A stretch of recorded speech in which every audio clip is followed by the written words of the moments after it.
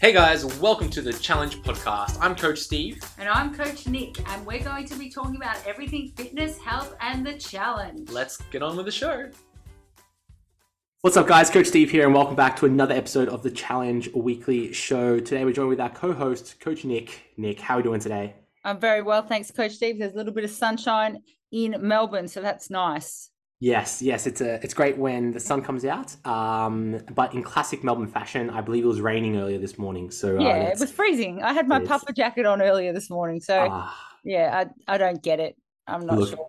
It's something else. But look, just to break the fourth wall here, Nick, we are recording this podcast on Friday, the 4th of November.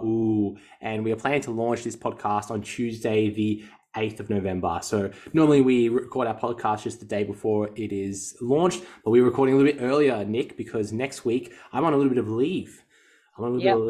Because I'm expecting the birth of my second son, which will, if you're listening to this on Tuesday, the 8th, it would have been yesterday. So I would have announced my new boy as of yesterday, but today in the future, even though today is the past, but we get it. We're there if you're following along.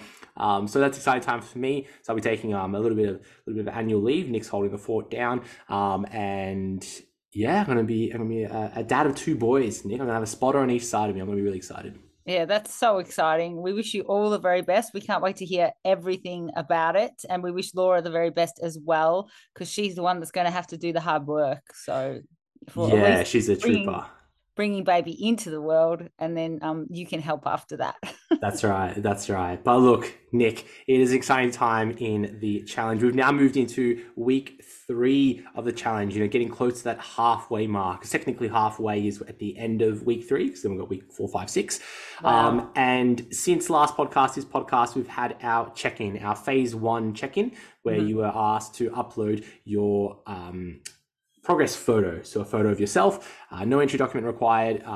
We just need a photo of yourself, the front, back, side, and your scale weight. So if you haven't already, make sure you complete that check-in. It's open as of today, Friday the 4th, and you have up until the phase 2 check-in, which is at the end of week 4 to complete your phase 1 check-in. So lots of time to do it, but it's just simply a check-in photo. Okay.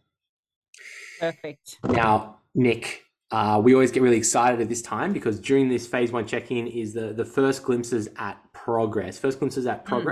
When people start to post photos of their start photo to the phase 1 check-in, we could start to see some changes. Now, firstly, it's always exciting to celebrate changes. It's always exciting to notice changes. However, we are just 2 weeks into a 6-week challenge. There's still lots of time to be had. And if you're not seeing any changes or noticing any changes or measuring any changes, that's okay. There's still time.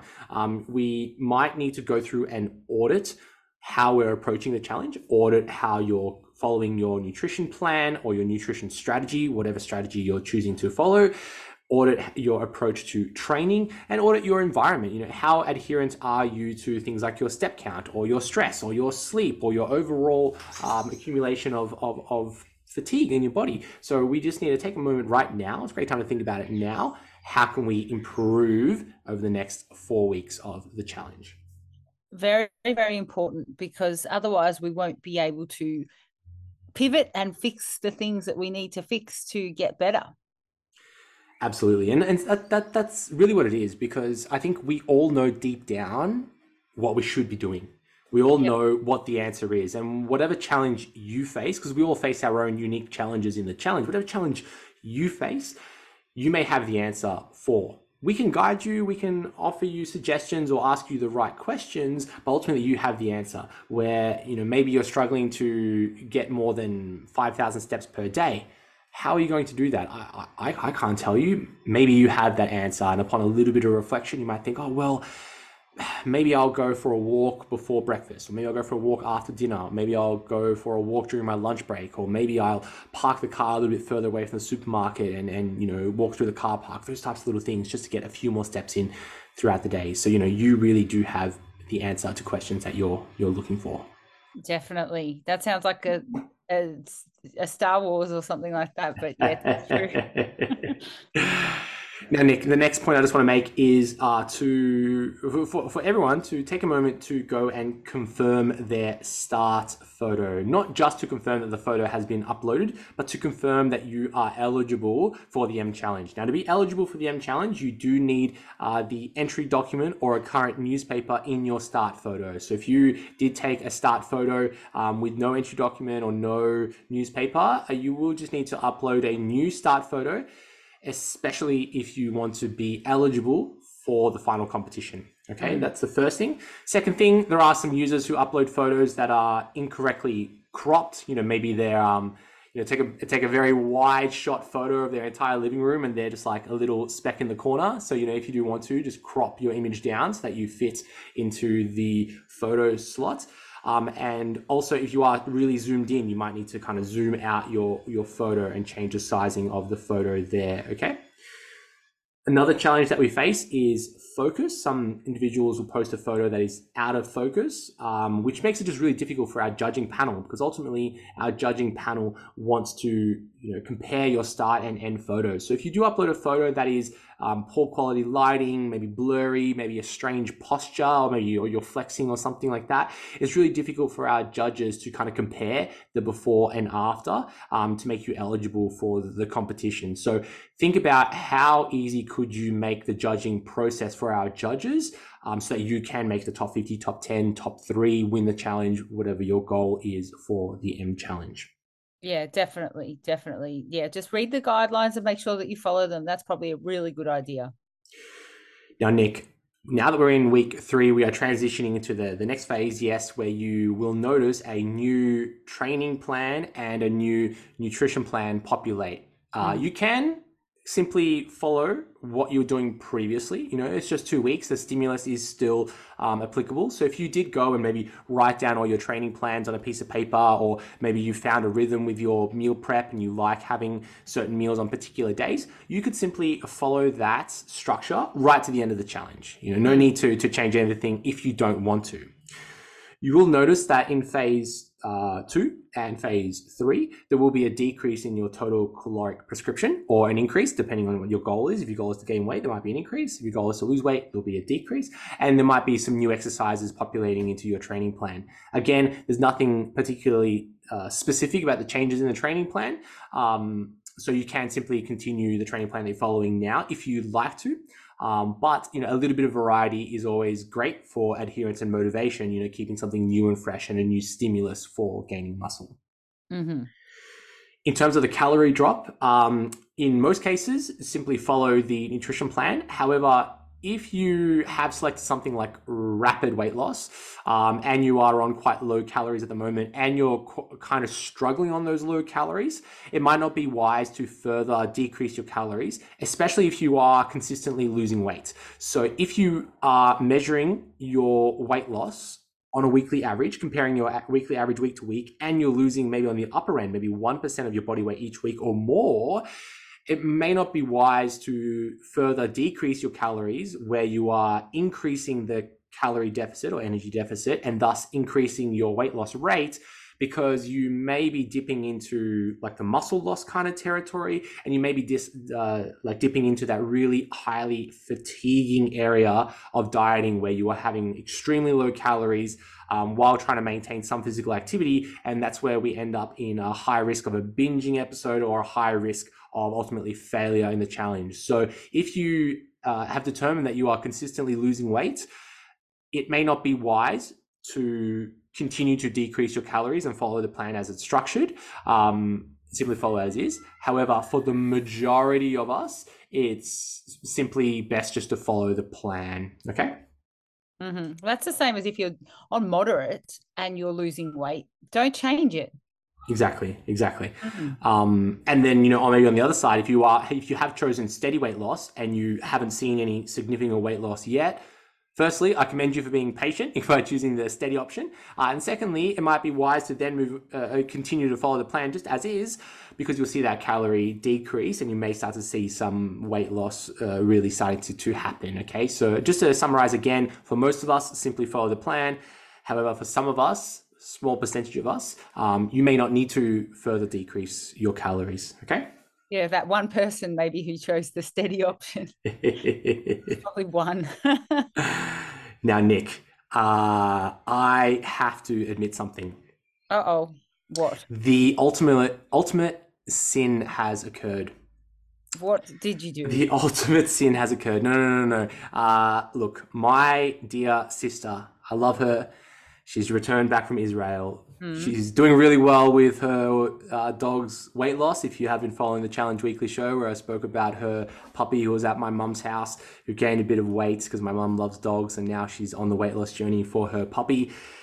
Love her to bits. She came over to my house to see little baby George and she brought with her a tub of hummus. Of course. Nick. A tub of hummus in true Arab style as a gift. That's nice. Gift, right? So I found myself, without thinking too much, with a spoon in my hand, spoon in the tub of hummus, straight into the gob. And the ultimate sin has occurred where hummus is now in my house, Nick. Yes. So how are you going to handle it? Look. Firstly, I wanted to admit this because there will be challengers out there who will be looking at their own kryptonite, their own food that is their kryptonite throughout the challenge. That could be chocolate, that could be ice cream, that could be Freddo Frogs, that could be cupcakes, that could be whatever your food of kryptonitism is. You will be staring that food into the eye, staring the food in the eyes. If food had little eyeballs, you'd be staring it right in the eyeballs and saying, no, I do not need to eat you. Okay. What are we going to do about it? Right. So what I've chosen to do was, firstly, I enjoyed my fix of hummus. It was in my house. It was sitting on the kitchen table. I needed to have some hummus. So I had my spoon, had a little bit of bread, got my hummus. Oh, I got my fix, Nick. Yep. Then hummus went into the fridge, but not on the top shelf, not in the front of the fridge. It went on the bottom shelf at the back of the fridge. Okay.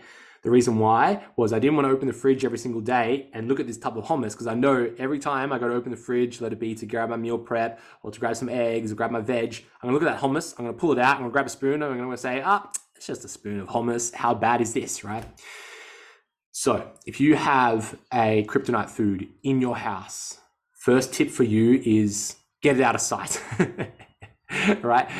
First tip for you, get it out of sight. Don't make it easy to consume it because eventually there's a number of times you look at something before you give into it. Okay. It could be once, it could be twice, it could be 100 times.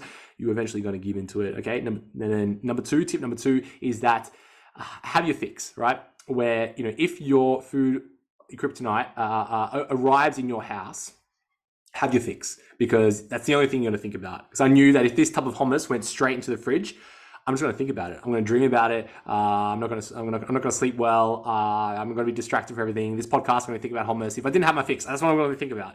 So I had my fix, Nick. I had my fix, and now it's in the back of the fridge. So that's my two tips. If your kryptonite food ends up in your house by a well-meaning family member who comes over with gifts, bearing gifts, have your hummus. Get it out of sight. Is my tip. Wow. Okay. That's a really good tip. And I'm really glad this podcast wasn't completely about hummus. Well, look, it can be if we let it be. But no, let's move on from our hummus, Nick. Yeah. Hummus got there, but we're good. Nick. Keith would like that. Keith, you would. Let's move on to our next segment here. We have our community highlights where we highlight some members of our community. So Nick, take us away. Who would you like to highlight this week? All right. So first one up is Annette Aston. Hi, Annette. She goes, I feel like I'm on the comeback trail, loving my time in the gym and I'm feeling great. And this is my favorite day of the week because on Fridays we flex. Have a great weekend, everybody. So that's a nice one. That's nice. Simple, sweet. Annette, keep flexing. You kicking goals, love it. Yeah, good on you, Annette. Next one, Nicole Bones. I have finally uploaded my photo on the app. It's been with such hesitation as I didn't want to see exactly how much I've let myself go. Glad I did now because I'm accountable for getting myself to the point and I'm accountable for getting myself to where I want to be. So she said accountable for getting myself to this point and accountable for getting myself to where I want to be. So yeah, she's taken accountability, which I'll speak about later in the podcast, but I think that that's wonderful because that's the first step to getting what you want, taking responsibility. Yeah, so good, Nicole. Congratulations for taking that first step. And, we're excited to see where you go with this. Can't wait. Next one is Lucy Pickles, best name ever. So NSV, knee pain is something I've been living with for almost 20 years. My first ACL reconstruction was at 14 and my second at 19. 3 years ago, I tore my meniscus and didn't realize for 3 months because I thought it was just a bit sore, and the doctors and physios said I wasn't in enough pain. For the past 3 weeks, I've pushed myself out of my comfort zone when training while being very conscious of my limitations. I can now report that my pain has decreased. I won't lie, it did go up in the first 2 weeks, but I managed it as prescribed by my doctor, and now my knees, particularly the one with the torn meniscus, are feeling the best they've felt in years. So, Coach Steve, I know you'll have things to say. Oh yes. Firstly, we need to make a knee joke whenever knees come up. Mhm. Something about, we don't need any knee pain, right? Yeah. Second thing is that, Lucy, I appreciate that. Myself, I have had an ACL reconstruction in my early 20s. Bucket handle tear of my meniscus, quite worn down articular cartilage, and I have late stage arthritis in my knee, osteoarthritis, but they're all just titles. They're all just things. They're just labels. They're not me. Okay. That's the first step. Secondly, some really great research about, non-operative approaches to knee pain, specifically on meniscus tears or ACL tears. So I chose to have my knee reconstructed because I wanted to be able to change direction in sports. However, many of us can thrive after an ACL tear without the reconstruction, and many of us can thrive after meniscus tears without any surgical intervention, which, Lucy, you've experienced here. So you've been guided really well by doctors and physios. Maybe if the advice was, your pain isn't enough, might not have been the correct type of language to use.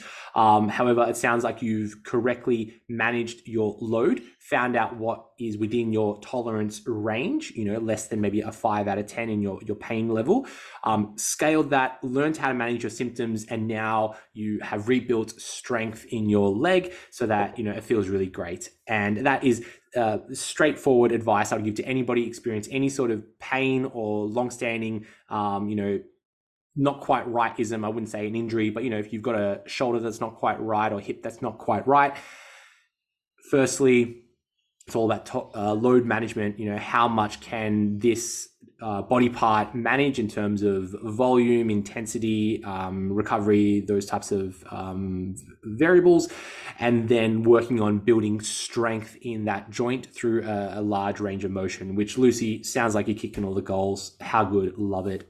Keep going. I knew you'd love that one. I did. So good.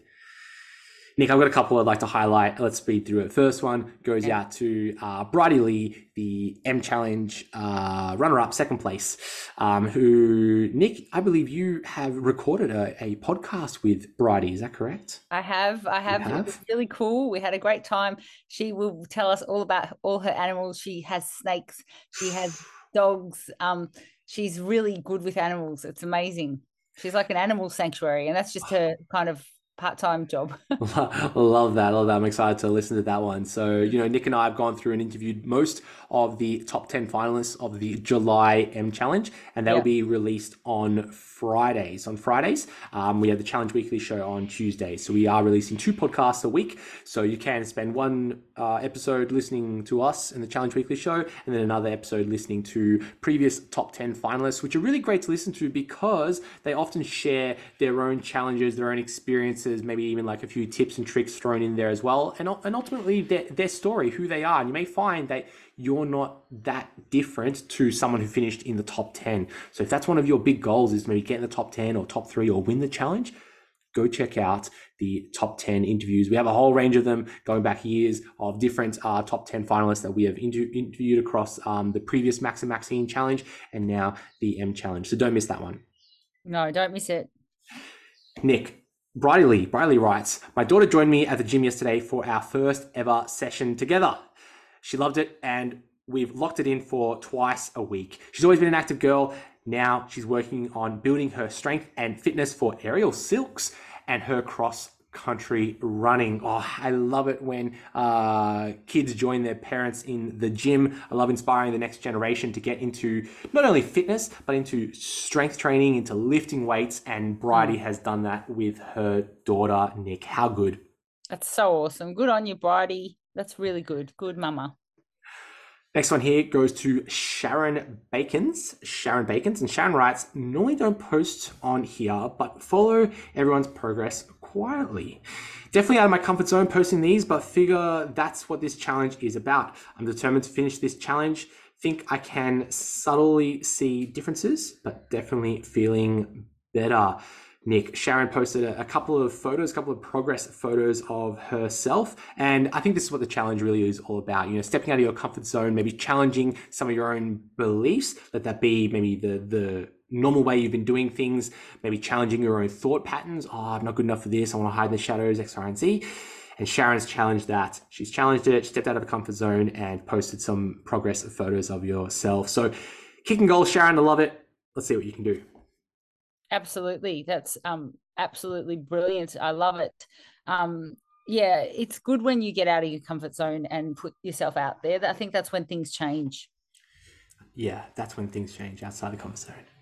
Mm-hmm. Nick, last one here goes to Carly Meggs. And Carly writes, #NSV, a non-scale victory, NSV, nutrition. She writes, I've been feeling fatigued and worried that I might not be able to sustain enough energy for the whole 6 weeks. Thanks to Annette Aston, who we had a community highlight just a few minutes ago, for taking me through my food options, encouraging me to swap out some of my protein at lunch, too much bulking in one meal, removing my beloved balsamic vinegar as dressing and choosing a better source of that energy as sandwich thin and adding a burn bar as a snack. Today I've learned that all food is energy, but not all energy is created equal. Late to the party, she writes. As Nicoletta keeps saying, what is measured can be managed. Woo! Carly. I get a mention.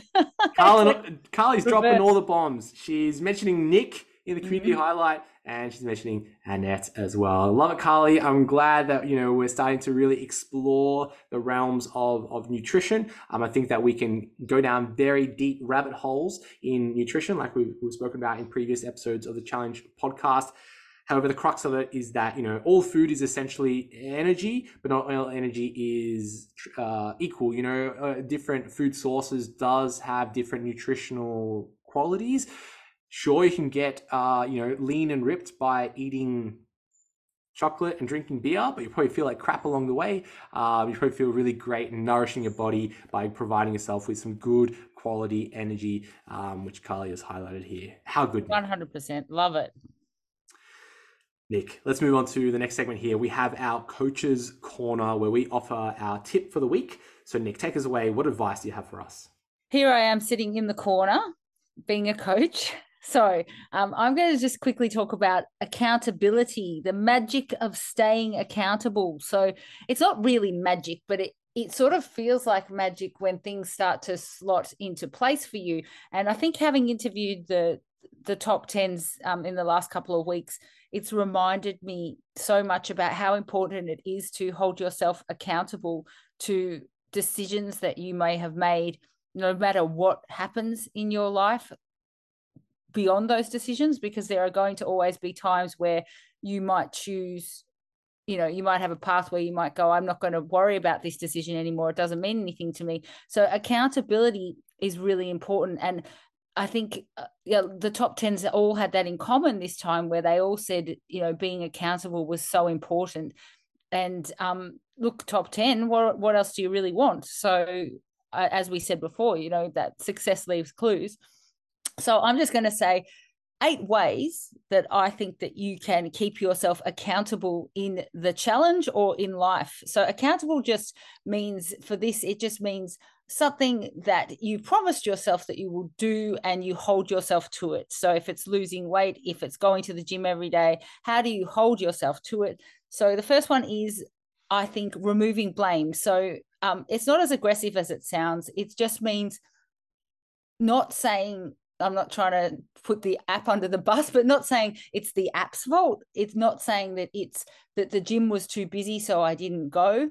It's always bringing it back to you and going, what can I do? So we have legs, we can walk. Walking outside is free. So things like that, really accepting responsibility for things. So removing blame, not blaming others, understanding that our circumstances will change sometimes, but holding ourselves to account. Setting clear goals, because how are you supposed to achieve goals if you do not know what they are?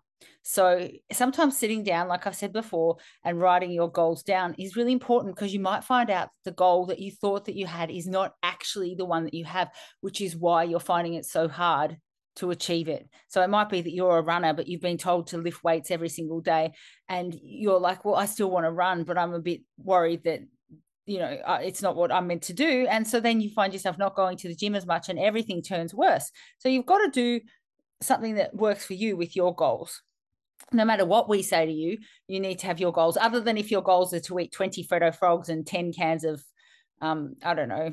beer a day, unless you put it into your calories, I'm not sure. But the next one is reward yourself when you achieve positive outcomes. So it doesn't necessarily have to be with food. I wouldn't probably choose that as a reward. I'd probably choose something else. It could be something really nice, like a self-care thing. It could be a massage, something that's in line with your goals. It could be a new piece of gym equipment if you gym from home, or it could be a new accessory to take to the gym. So maybe some new wrist wraps, or some chalk, or maybe that just sounds like me, things that I would like, or some active wear. A new gym bag, something that you can sort of see as a tangible thing, maybe some gym shoes, that when you achieve a certain goal, you can kind of tick that off and go, okay, I've rewarded myself, let's move forward. Yeah, so do what you enjoy is another one, which I kind of touched on before. So, obviously you're not going to enjoy every single session, but if you enjoy a run, if you enjoy swimming, if you enjoy riding a bike, incorporate that into your program. Don't take it away just because we're primarily a weights-based program. We're also a living your best life program. So we really encourage you to do all this, so then you have the energy to do what you want to do in life. Remind yourself of your achievements. So usually no one else is going to, even when you lose weight or when you do something pretty cool, people might say that's great or you look great, but then when it all dries up, you've got to watch out that you're not kind of relying on people to give you that kind of a hit when people go, oh, you look great, and then people don't say it anymore, and you think, do I still look great? Watch out for that. So remind yourself of your achievements, write them down, take photos, do comparison photos, shout it out to the world, but make sure that you know. And also, obviously, with training, write everything down, keep a log of everything, so then you can see what's gone on. That's why we like our data. Develop healthy habits. So that's really good to stay accountable, because they are things that you can sustain for a long time. Unhealthy habits, obviously, you can too, but healthy habits are the things that are actually going to make you feel better in your mind and your body. That could be something as easy as going to sleep a little bit earlier, half an hour earlier, making sure that, you exchange sugary soft drink for maybe just some normal water, habit stacking. Like somebody I think it was Chantel on the Facebook group, said that she was watching TV, a series, while she was on her treadmill, and that was the only time that she let herself watch that series. So I thought that was an amazing habit stack. So that sort of thing. Go for a walk while you're making your phone calls in the morning if you work from home. The next thing is keep to a schedule, whichever way you like to say it. So keep to a routine and stick to it, because that's the only way that you're going to be able to produce results. If you are willy-nilly about it and you go, oh, I won't get up, it doesn't really matter. I want you to picture yourself at the end of the day when you get busy and go, do I feel good about myself there? That's sort of what motivates me sometimes to get out of bed. So stick to what works for you with your routine. It doesn't matter if you train in the morning or night, as long as you do it. And once again, similar to the other one of remind yourself of your achievements, actually keep track of your progress. So that means, yes, step on the scale, write it down somewhere. Forget about the number once you've done it, but I'm telling you, that's the way that you're going to see those numbers change. If you don't know the numbers, then you are more likely to have extra snacks, do things that are not conducive to the numbers changing in the way that you would like them to over time, because you are putting your head in the sand. So do not put your head in the sand. Rise up and be accountable. Thank you very much. Coach Nick in the red corner, dropping bombs on Bang, the bang, magic bang. of accountability. Gosh. Thanks. How good, Nick. No, that's some really powerful advice. And I think you're right, especially that last point, get your head out of the sand. Don't be like, well, what animal would put their head in the sand? I think like Ostrich, they do that. the stereotype is like a cartoon ostrich Yeah. popping their head in the sand. But face your data, face yourself, and ultimately, I think we all need to take a little bit of responsibility of our own future, right? Our own progress towards any sort of goal, and that might take some steps like removing any blame. It's no one else's fault. Like, I could easily blame my sister for bringing hummus into my house. It's your fault that I'm eating a tub of hummus while I'm watching what is popular on Netflix these days. I'm not sure, Nick. Or I could take it on myself, be like, all right, this has happened. What am I going to do about it? Or I'm going to enjoy it, put it in the fridge, put it out of sight. All right, I've taken accountability for that. Extreme ownership, like Jocko Willink talks about. It's about making it our problem and looking for a solution to our problem, whatever problem we face. Yeah, perfect. Jeez, got some hoons in my street. All right, You Nick. too. Look, I would like to talk about pre-workout, but I'm not talking about pre-workout supplements because they're really great. I'm not talking about pre-workout nutrition, which often we go down a rabbit hole of, what should I eat as pre-workout nutrition? The main summary is that we just want to simply have a meal in the hours leading up to training. Let it be within, 1 to 3 hours, having a full quality meal, or if it's within an hour to training, having something that's really easy to digest, maybe like a piece of fruit or even a protein shake, something like that as a pre-workout nutrition. But Nick, today I want to talk about pre-workout hydration. And I would argue that pre-workout hydration is way up the top of priorities that we should be focusing on. And for many of us, we push it away, not even thinking about pre-workout hydration, okay? So what should we be doing? When we train, we need to have our body primed to be able to complete a task, complete a workout, complete the exercise that we want to do. For our body to operate optimally, we need to have an adequate level of hydration. We need it for our cells to work normally. We need it for our nervous system to work normally. We need it for our brain to function. And if you are dehydrated in any sense, that's going to lead to some form of lethargy or fatigue or just feeling tired. Okay. And you may find if you have a really poor quality workout, a really poor quality session in the gym, it might be because you are just simply dehydrated. You haven't consumed enough water. So what do we do about pre-workout hydration?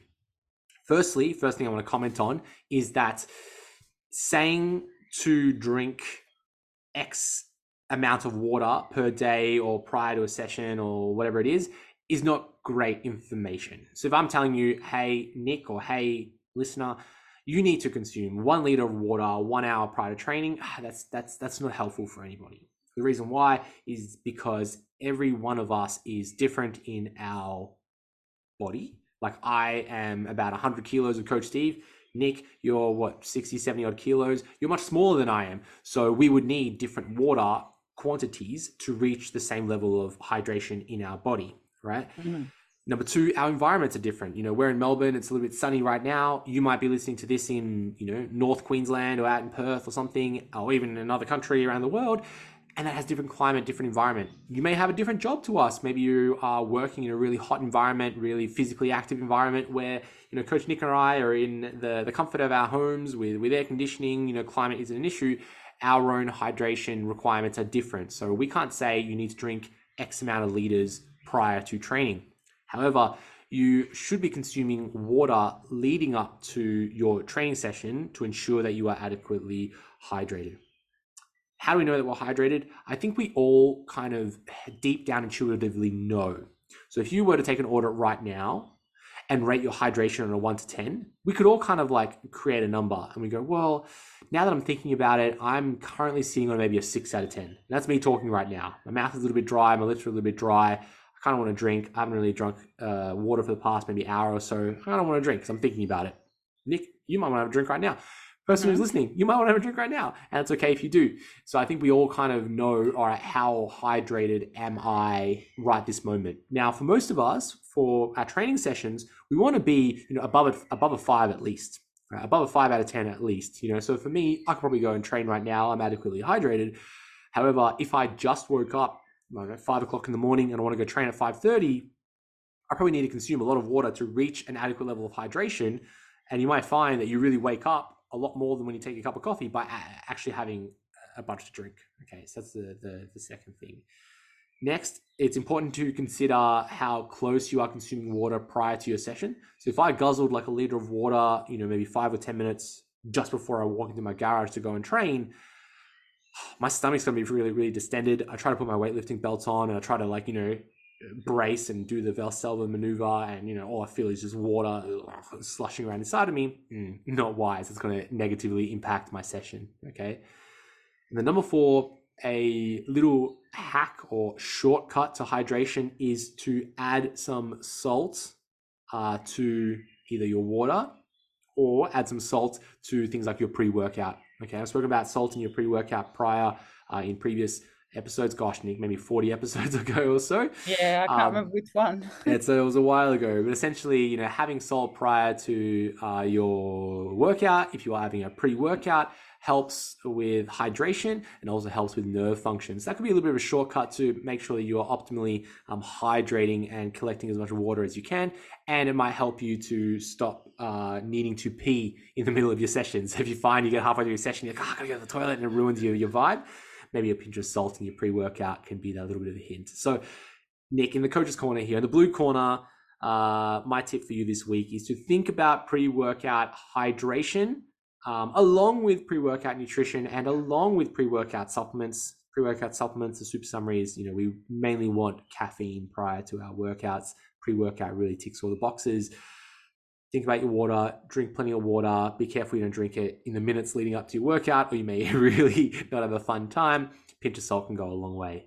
Nick, water. Pinch of salt can go a long way. It does. Water, what a funny name. It's the ninja's favorite drink. Water. You're funny today. Yeah, it's one that a lot of people are emotionally invested in, the topic of water. There's a lot of things going on. Yeah, that's right. And just to make comments about a certain post on both the forum and our Facebook social hub, yes, you can consume too much water. No, there's not a number of how much is too much for you, again, because you're different body size, different shape, different environment, different physical needs. And 3, it's probably really, really, really, really, with many really difficult to consume too much water, because your body has built-in mechanisms to avoid that. If you just start guzzling water, you may find that you're really full, and that's going to stop you from drinking too much water. Okay, so drink when you're thirsty. Maybe drink just a little bit more just to make sure you're optimally hydrated. Most of us would benefit from a little bit more water than we probably do right now. However, you probably don't need to be super concerned about hyperhydration. It is a thing. We respect that. But there's probably a few other higher risk things happening while we're dieting than drinking too much water. Yeah. Nick, let's move on to our question and answer segment, where we answer some questions from the community. And most of these questions actually came from the forum. So the first question here comes from Vicky. And Vicky writes, should I keep intuitive eating? I tend to not be hungry during the day, so I don't eat, and then I slip up in the evening. Do I try the plan even though I'm not hungry in the morning? Nick, lots to unpack. What advice do you have for Vicky? Hi, Vicky. Okay, so Vicky, a couple of things. One is so let's just park the concept of intuitive eating for a minute. But I tend to not be hungry during the day, and I don't eat. Then I slip up in the evening. Now, I'm assuming in the evening you are absolutely beside yourself with hunger, and so you eat anything and everything in sight, because that is just your body's natural way of going, I'm bloody hungry. And before you know it, you're like Steve with the tub of hummus, it's gone. Everything's gone, because when you're starving like that, it's really hard to make good decisions. And also it's hard to actually give your body time to actually tell you that it's full as well. So That's the first thing. The second thing is also like the reason that you might not be hungry during the morning is because you are full still from the night before, if you've eaten all your calories in one go at nighttime. So I don't know if it's something that you tend to be or if it's just because of your habits. So I would definitely try the plan. I think that a couple of days of trying to eat in the morning would actually then help to regulate your appetite throughout the entire day. And I don't think that you would then have as much of a chance of binging, or overeating in the evening because you are starving. So I would try the plan, either the plan or just something in the mornings, so you can actually kickstart your day in the best way. Because I think sometimes if you're trying to, if it's a fast or something like that, which we don't really endorse that, but you'd probably be planning that meal and you wouldn't say the word slip up. So the other bit that I want to talk about is intuitive eating. So that isn't intuitive eating because your hunger has overridden any intuition there whatsoever, because your intuition is just to feed yourself, and most likely it'll be hyper palatable, quite calorific food, because when you tend to go without food for quite some time, that's the first thing you want to reach for. So that's why you say slip up, not because you've actually eaten something, because in this you don't sort of say, because you say you slip up by eating something. It's like, well, when were you planning on eating something? Because if you're saying that you're slipping up by eating something, that doesn't make sense to me. So you're obviously eating quite a bit of stuff that maybe is just that hyper palatable, quick energy type of food that then gives you a bit of a crash as well. So that isn't really intuitive eating. Intuitive eating is kind of when you have a really good idea of the amounts that you need to eat and consume of food during the day, and you don't track it, but you have a fairly good idea because perhaps you've done it for a long time and you sort of know pretty much the weights of things and stuff just by eyeballing, and you go with what your body wants. So you may miss a meal here and there if you're not hungry, but that is also because you have topped yourself up so you wouldn't go on a massive big bender of food as well. So I would say please try the plan, and don't stress if you're quote unquote not hungry. What you might actually be is slightly hungry, but you are used to the feeling of hunger being that 10 out of 10. I just need to eat, otherwise I'm going to eat my computer. So I think your scale of hunger might be a little bit skewed, and there's nothing wrong with any of this. This is just all the things that you might have created as a habit that we can sort of unpack a little bit and start to build some new habits for you that might serve you better in the long run, because you are really trying. I like this question, and thanks for asking it. Great answer, Nick. I'd like to make two comments, if you may. Number one is, Vicky, just that last point. Do I try the plan even though I'm not hungry? You're suggesting that you're, quote, slipping up, whatever that means to you. It's significant. I'm slipping up, implying that, I'm not maybe making progress like I want to, or following a strategy that I want to. I'm slipping up.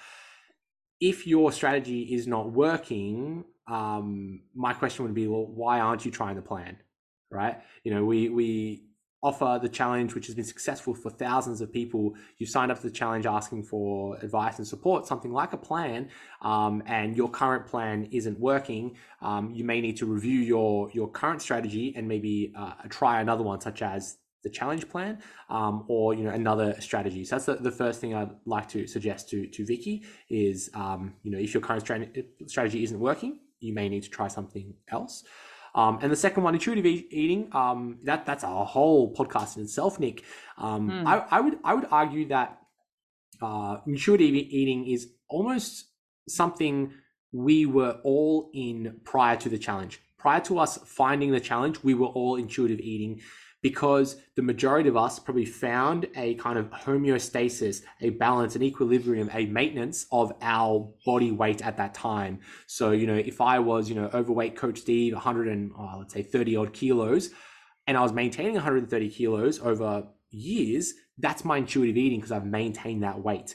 So to develop intuitive eating is almost like developing a maintenance phase where we maintain our body weight, where it doesn't go up, doesn't go down, because we kind of understand our body needs to stay where we are.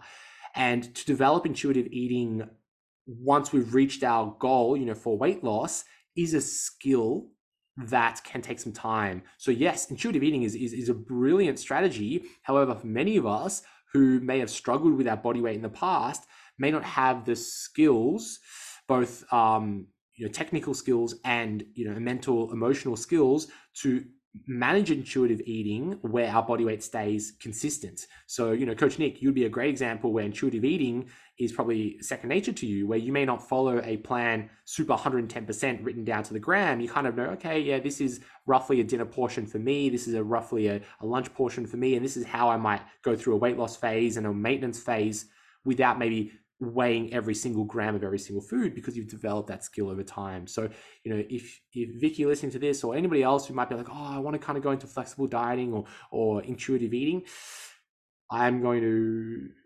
suggest maybe invest some time to develop those skills first. And then, intuitive eating could be the goal over the next, maybe 3, 6, 12 months or so. Yep. Perfect.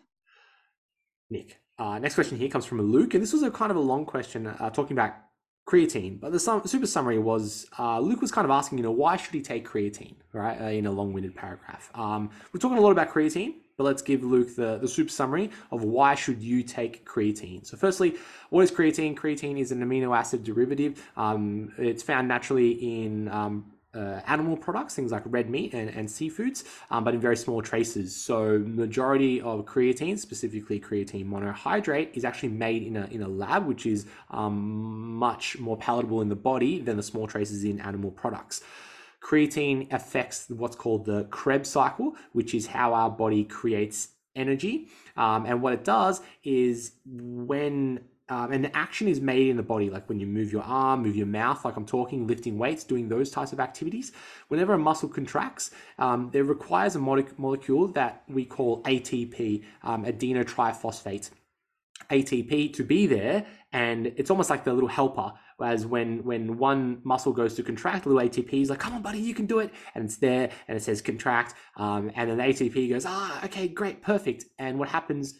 ATP, adenotriphosphate, 3 phosphates, transforms into adenodiphosphate, right? It loses 1 phosphate. So instead of 3 phosphates, it becomes 2 phosphates. And then, it needs to go through the recycling process in the Krebs cycle. What creatine does is it comes in, it helps that ATP or the adenodiphosphate turn back into adenotriphosphate through the process of a creatine kinase type situation. Now, we would benefit from supplementing creatine just so we have more ATP in our body, more helpers going, yeah, you could do it, so that our muscles can contract over time, right? More creatine we have, the stronger we become, the more slightly endurance that we have in heavier loads, and it also has some really positive effects in brain function and overall health, okay? Creatine works via saturation in our muscle bellies over time. So it's not like pre-workout. It's not like you need to take it, half an hour prior to your workout or anything like that. The creatine that you're probably consuming right now is creatine that you saturated, a week or a month ago. Okay. So the loading strategies are simple. Either we can load 10 grams of creatine monohydrate per day over a week, and we reach our saturation levels, let's say, 100% over that week. Then what we would need to do is to maintain that saturation level by having 5 grams of creatine per day, right? We want to have that daily. Okay, we could miss a day or two here and there, but if you're starting to miss out on 3, 4, 5 days in a row, we can start to begin that washout period, which can take for some individuals up to 2 weeks to wash out creatine from their system. But it can begin to decrease just in a couple of days. So we do want to kind of top up our creatine by maintaining about 5 grams per day consistently. So that's option 1. We do a load 10 grams and then maintain 5 grams. Or we can just start the maintenance phase, which is 5 grams per day, and it'll take you a month to reach saturation levels, and then you just need to maintain that over time. Okay, creatine, probably the most researched ergogenic aid meaning performance enhancing supplement. Most research supplements Coach Steve's number one supplement to take. Heck, I would recommend taking creatine over protein powders or even caffeine. So take your creatine, take your creatine. Your body will love it. And I've been taking creatine since, gosh, I was like a late teenager, 18 or so. Pretty consistently throughout my adult life. Long-term studies, no negative side effects. Some individuals worry that creatine is going to make you bloated. It doesn't work like that. It makes your muscles hold more water, so you make it look bigger, which is awesome. It doesn't affect subcutaneous water retention. So take your creatine, take your creatine, take your creatine. Take your creatine. Take your creatine. If you missed that one, take your creatine.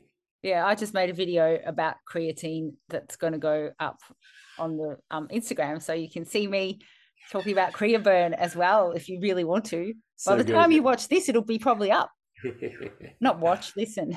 Listen. You can listen to this and watch Coach Nick talk about creatine on Instagram. Yeah, at the same time. And then message me. Or not message me, message on the Facebook group.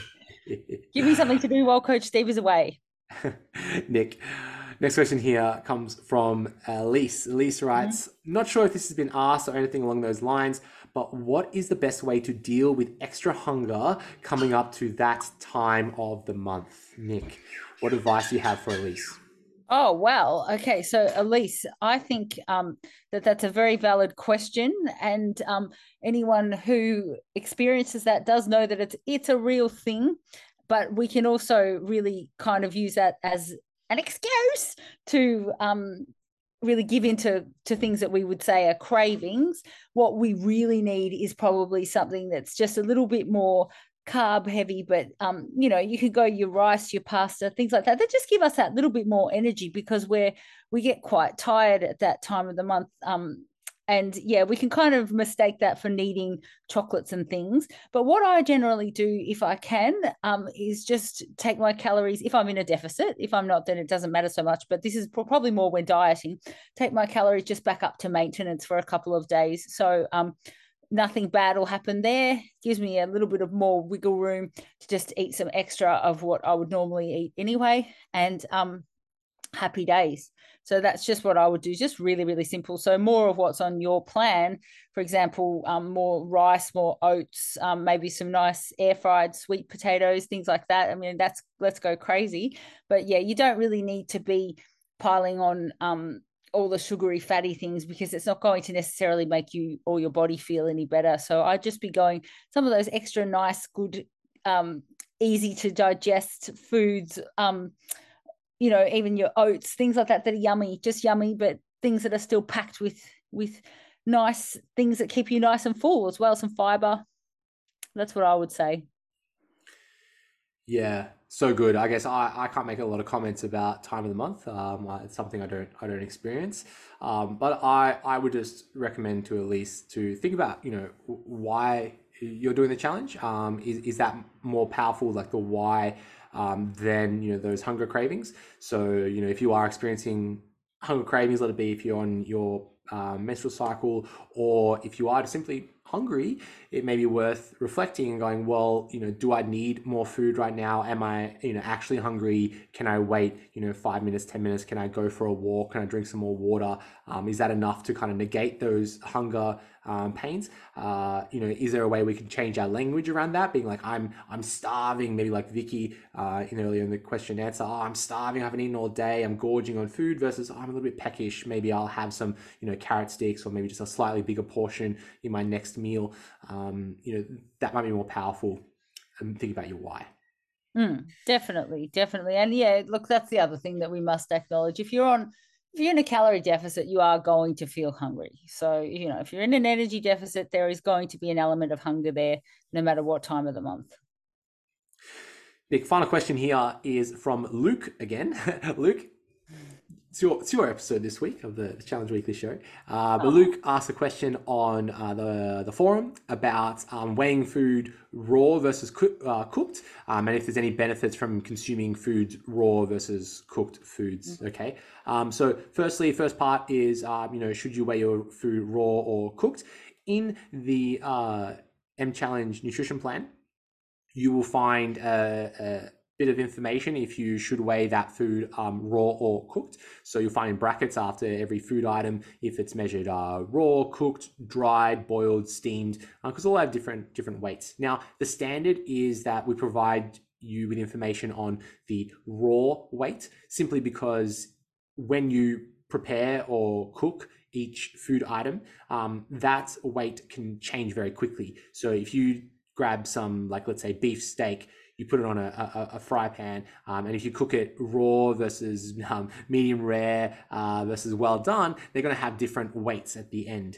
If you decide to prepare certain foods in different ways, let's say vegetables, if you prepare it by blanching it or steaming it or frying it or roasting it, it's going to change the cooked weight at the end. So if we told you the cooked weight, that weight could be very different across different cooking methods. So we offer you information on the raw weight, and you can prepare it however you like. Now, in saying that, you could weigh your food in any way. So if it says, 100 grams of rice, for example, you could measure that dry or cooked, as long as you're consistent with that measurement. So even if the plan says 100 grams of dry rice and you are measuring 100 grams of cooked rice, all you need to do is, be consistent with that measurement, track your body weight changes. Are you losing weight? Yes or no? If you are, keep doing it. No dramas, keep going. If you're not losing weight, simply reduce that portion size. So instead of 100 grams of cooked or raw, just have 90 grams of cooked or raw. And that is just a different method. Instead of trying to be really accurate with our total calorie intake, if you're just consistently incorrect, like we spoke about last episode of the Challenge Weekly show, you can, drive yourself to weight loss, even if you are inconsistently measuring something. Okay. Mm-hmm. Now, the conversation around cooked or raw, in most cases, cook your meats, right? So don't eat raw chicken, please. No. Most cases, cook your eggs. Raw eggs can have some problems with them. So please cook any animal products. In terms of fruits and vegetables, there's no issue with consuming foods raw or cooking them. Yes, you can go down a rabbit hole about different nutritional quantities versus raw versus cooked weights and such. You can also go down deep rabbit holes about the seasonal qualities of food. Are you having this apple when it's in season? How ripe is this banana? That's another rabbit hole to go down. And in often cases, the rabbit hole isn't worth the squeeze, meaning that, it's probably not wise to waste time thinking about, is this going to be more nutritious if I try to go organic versus, pesticide fruits and vegetables, or am I going to consume this food raw or cooked or blanched or steamed or tinned or frozen? Consume the food, measure it the same. It's going to have very similar calorie intake, maybe a couple calorie points different. It's going to have very similar nutritional values, and ultimately you can prepare your food however you wish. There's no right or wrong. No right or wrong. Just be safe with it. Just be safe. Practice good cooking habits. Use a fridge after you cook your foods, and be wise with your meal prep. Right? Yep. Nick, let's wrap it up there for episode number 90 of the Challenge Weekly show. Recorded a few days early, so I'm going to be on a little bit of leave next week. We made it. Good luck. Good luck. I know I'm going to need all the best. It's going to be great. So if you enjoyed this episode, let us know, and we'll catch you next week in a little bit for episode number 91. Yep. See you guys. Thanks for tuning in, guys. If you like the show, share it with a friend. Or leave us a review on iTunes to spread the good word. See you next time.